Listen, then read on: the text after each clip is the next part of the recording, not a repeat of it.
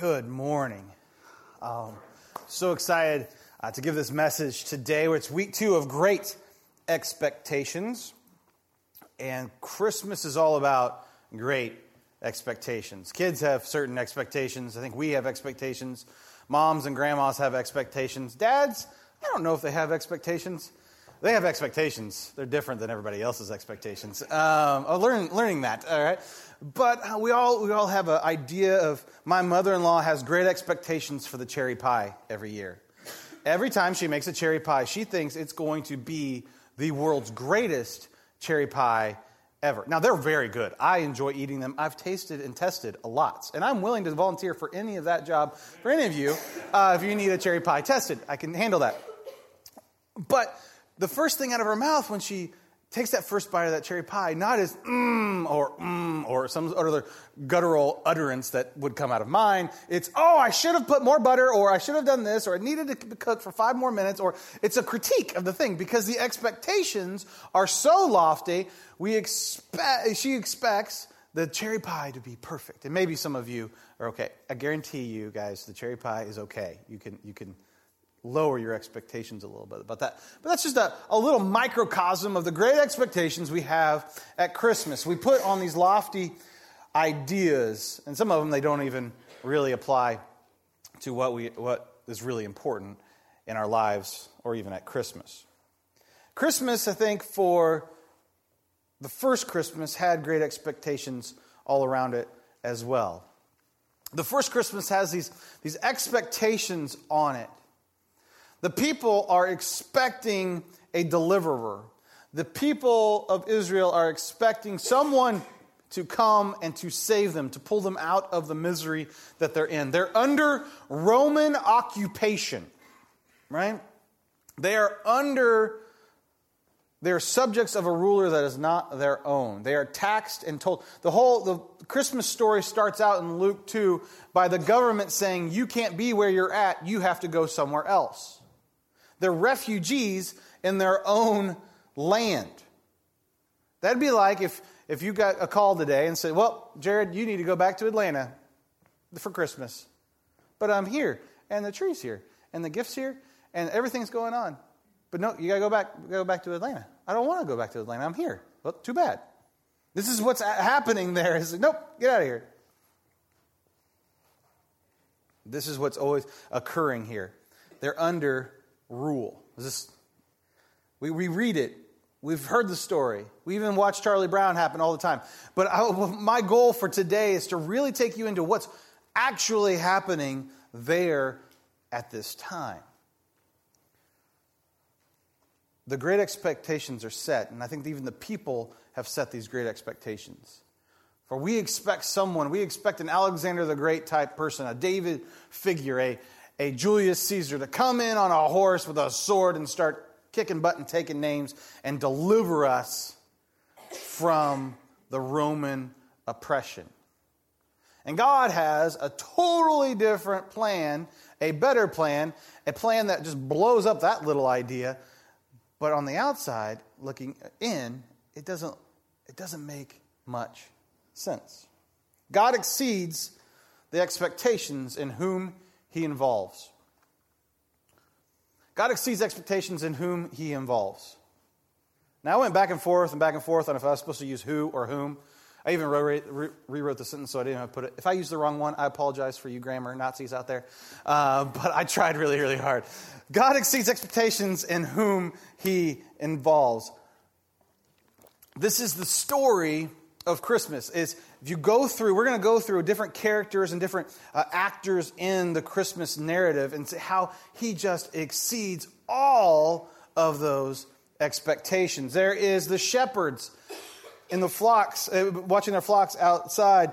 There is Mary. There is Joseph. There's the wise men. He exceeds all of these expectations. He takes what they think is going to happen and says, you know what? We're going to change the narrative. We're going to change what this looks like. First one I want to examine is the shepherds today. God uses our shortcomings to exceed our expectations. God uses our shortcomings to exceed our expectations. Often the excuse of God can't use me, God doesn't want to have a relationship with me, God doesn't want to enter my world is I'm too blank. I'm too messed up, I've got this in my past, you don't know what I have, you don't know this, you don't know that, you don't know any of those things about me. God can't use me, I am broken. And if you read the scripture, if you spend any time with the scripture at all, what he specializes in is taking messed up, broken, weird people and making them integral to his stories. Often you read the scripture and like, God, you could have used somebody else. And here's something I've noticed. The people that have it all together are usually the biggest ones that like mess up God's plan. They are. So, like, if you want to be used by God, be a screw up, and then you're good to go. It's an opening for God to say, you know what, you're messed up, but my story, my authorship can correct all of this and make it beautiful and better than you ever can imagine. So the shepherds. And there were shepherds, Luke 2, verse 8. And there were shepherds living in the fields nearby, keeping watch over their flocks at night. Verse 15. When the angels had left them and gone into heaven, the shepherds said to one another, let's go to Bethlehem and see this thing that has happened, which the Lord has told us about. So what you got here is a bunch of 13, 14-year-old boys out with the sheep. No one wants to be a shepherd, okay? It's night duty, dirty, and you get to be around sheep, right? No one wants this job. So who is going to get that job? 13 to 14-year-old boys, because you won't be able to notice the difference in the smell if they're with the sheep or with not the sheep. And that's how it works. Right? That's who they are chosen to be shepherds. Actually, probably shepherds are the kids that can't get a job during the day. They're like, I don't want to be a shepherd. I've got to be a shepherd. It's when, the carpenter's not hiring, the innkeeper doesn't need anything done. It's like, I've got to go be a shepherd. Maybe in Kokomo, because of the cornfields, and I imagine here too, a big thing for everyone to do is to detassel or to watermelon turn in southern Indiana, right? No one wants to do this job ever. It's a terrible job. No one wants to do it. There's horror stories of, come back. What'd you do this summer? I detasseled. The kid's shaking. It's a terrible job. No one wants to do it. It's long, hot, messy work, and snakes jump out of the corn stalks at you, right? It's just bad. I was fortunate. I got one of the other jobs. I didn't have to go to the detasseling fields. Right, but it's the same kind of thing. Where are you going to put your 14-year-old, 15-year-old boys? Throw them outside. They're going to be up all night being stupid. Let them go be stupid out in the hills, right? We don't have to deal with them. This is very smart. But this is who God says, hey, I'm going to bring the King of Kings, the ruler of the universe, the creator of all life, into this world. Who do I want to be my welcoming committee? Your stinky, messy, ADD, 13, 14-year-old boy. That's who he chooses. God can do very strange things with very strange people. It's amazing that he takes the least of who is in society and says, you know what? I'm going to choose you to be my welcoming committee. God uses our shortcomings to exceed our expectations. He redeems the story of the shepherds, the very people who are on the lowest of the low of the social ladder. He says, you know what? I'm going to make you the guys who get to say, you're never going to believe this. Shut up. No, you're never going to believe this. You're making up a story. He saw it too, right? You can imagine I don't know if God just did that to have fun or what, but like, you can see them running into Bethlehem. These angels, they came out of nowhere and they said, whoa, and started singing. And what are you talking about, kid? Right? If our kids said that, we're like, you're grounded from video games, This is what happens in the scripture, and this is who God chooses. He redeems the lowest of the low to be his heralds, to tell the world about the birth of Jesus. God exceeds expectations in whom he involves. Second person I want to talk about is Mary. And Mary is visited by an angel and says, how will this be? Mary asked the angel, did I read? I jumped to it. Sorry. Luke 1:29. Mary was greatly troubled at his words and wondered what kind of greeting this might be. But the angel said to her, do not be afraid, Mary. You have found favor with God. You will conceive and give birth to a son, and you are to call him Jesus. He will be great and will be called the Son of the Most High. The Lord God will give him a throne of his father David, and he will reign over Jacob's descendants forever. His kingdom will never end. How will this be, Mary asked the angel, since I'm a virgin? The angel answered, the Holy Spirit will come on you, and the power of the Most High will overshadow you. So the Holy One will be born and will be called the Son of God. God uses impossible circumstances to exceed all expectations. Here is an unwed teenage mom. Mary is probably not much older than the shepherd boy. She's probably 14, 15 years old. And think about all that entails. Joseph is probably around 30, in his late 20s. And she's probably a 14, 15-year-old girl. One year when I was teaching students, I had a 28-year-old volunteer and a 15-year-old girl, and Bowen had just been born. And so I had her hold Bowen and them stand next to each other, and the idea really sunk into everybody is this is crazy to think about. How scared would you be as a 14, 15-year-old girl? I'm starting this whole new life with a man I probably don't even know that well. I'm going to be married, whatever that means. And now you're telling me I'm pregnant with the Son of God. He chooses her. I love that her answer is, I can't do this.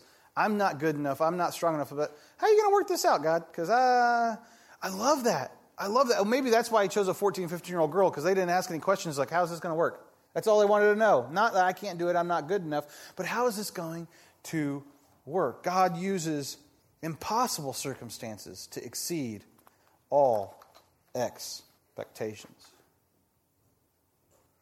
Joseph. As I think about Joseph, he's one of my, the unsung hero of the Bible to me. People don't talk about him. He gets kind of written off, and he is amazing to me. The fact that this guy is going to be marrying this girl, and she tells him she's pregnant. Now, that would cause some angst in a relationship.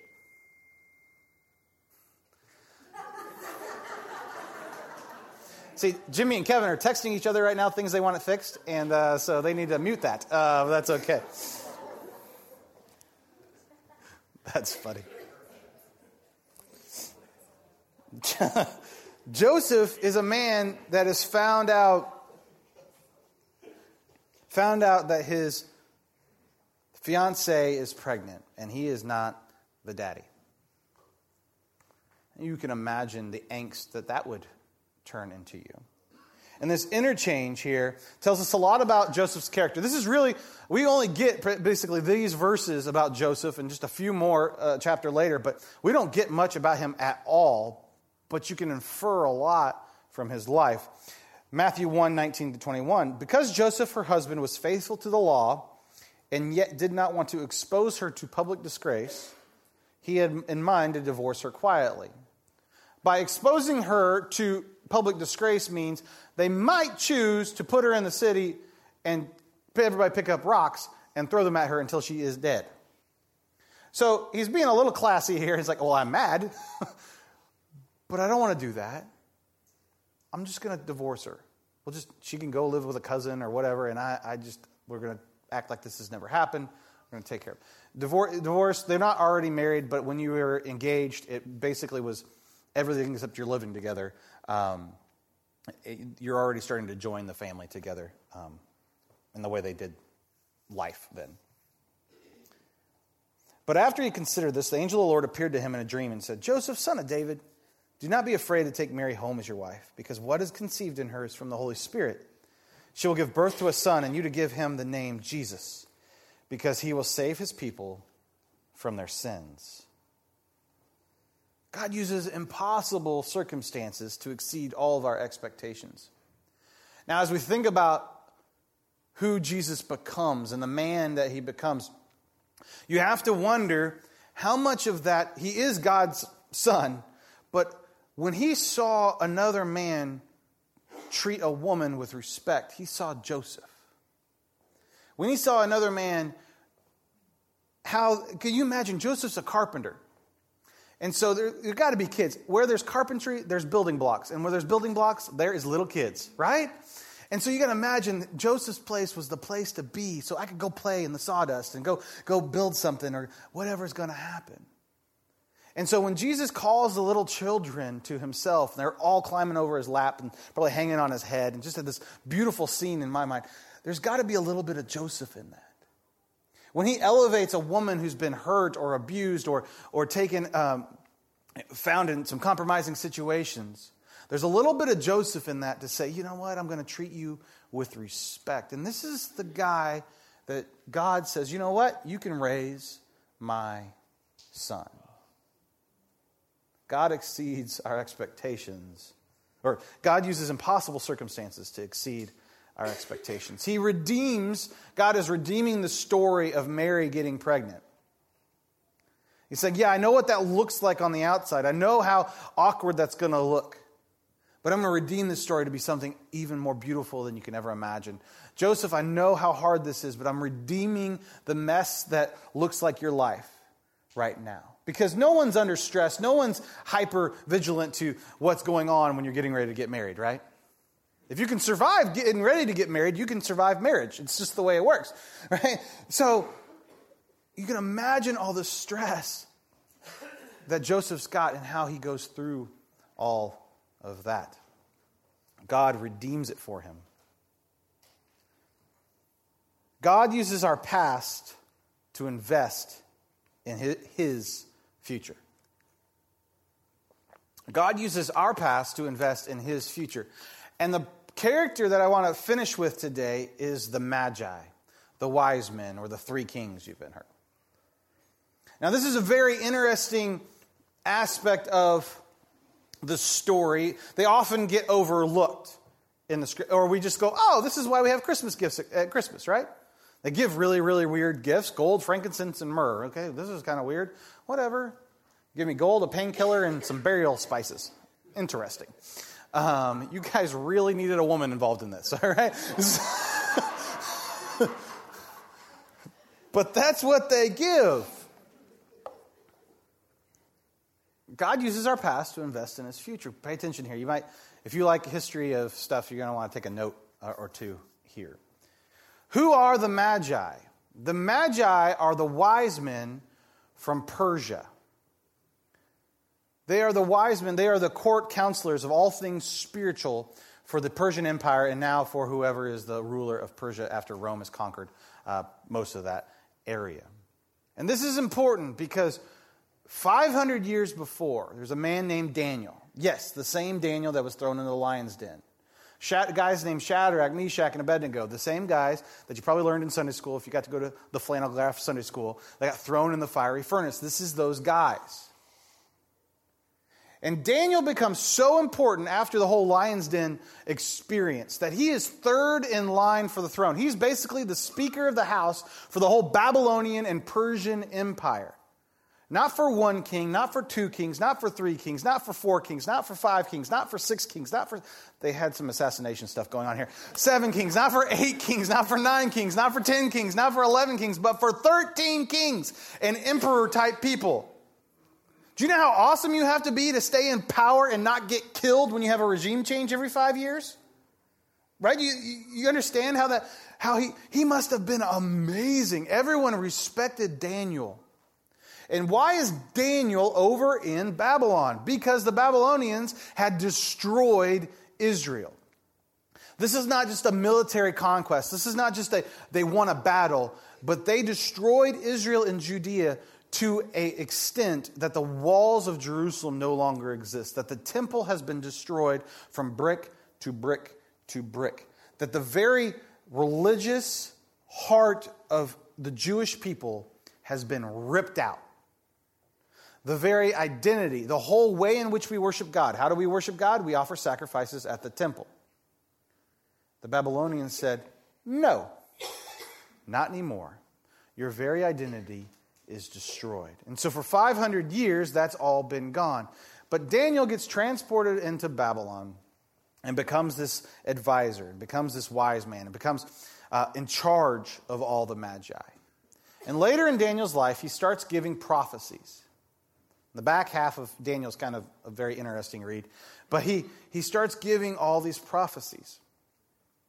And some of those prophecies are about the king who will come and will be the star in the east. And so 500 years later, the Magi see the star in the east and they go, that crazy dude Daniel, he was right about everything. Who is this king that we have to go see? And so that is what propagates this movement across the desert. This is why they come from... Babylon is this is basically where Baghdad is a long way away from Israel. It's not that nice of a drive, right? Especially on camelback. And they come over to see this king. Here's another really interesting thing.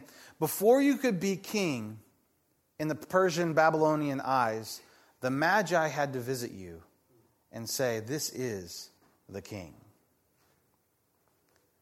That because of the history and the trust and the respect they had for Daniel, a slave, probably a eunuch, someone who should have been the least of these and thrown away and discarded, because of the respect and the truth that he gave and the way he lived his life, these Magi, 500 years later, are willing to say, this kid, this little baby in a manger, will be the King of Kings.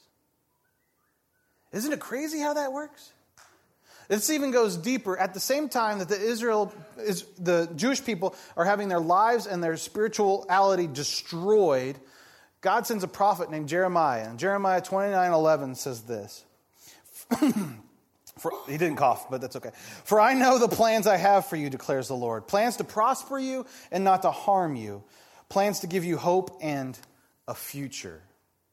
Now we read that and we think that, but what that's culminating in is Jesus' birth. What they're saying is, you are in slavery now. You are enslaved to this other empire. You have no identity of yourself. You don't know who you are anymore, but I have plans for you and a hope for you and a future for you. And that's come into fulfillment at the birth of Jesus at Christmas. Jesus is the I have hope and plans for you. That Jesus is that. And Jesus is that for you. That you may feel that my life has been going off the wrong tracks. I may think that all this stuff and my past is so junky and I've got all these things going on and going wrong in my life. But I have plans for you. Plans to prosper you. Plans to redeem you through Jesus. This is what Christmas is all about. In your life, you may think, I'm too far gone. I don't have any hope. I'm too messy. I'd like to point you to some shepherd boys, to an unwed mother, and a frustrated fiance, to some Magi who had no business actually being there.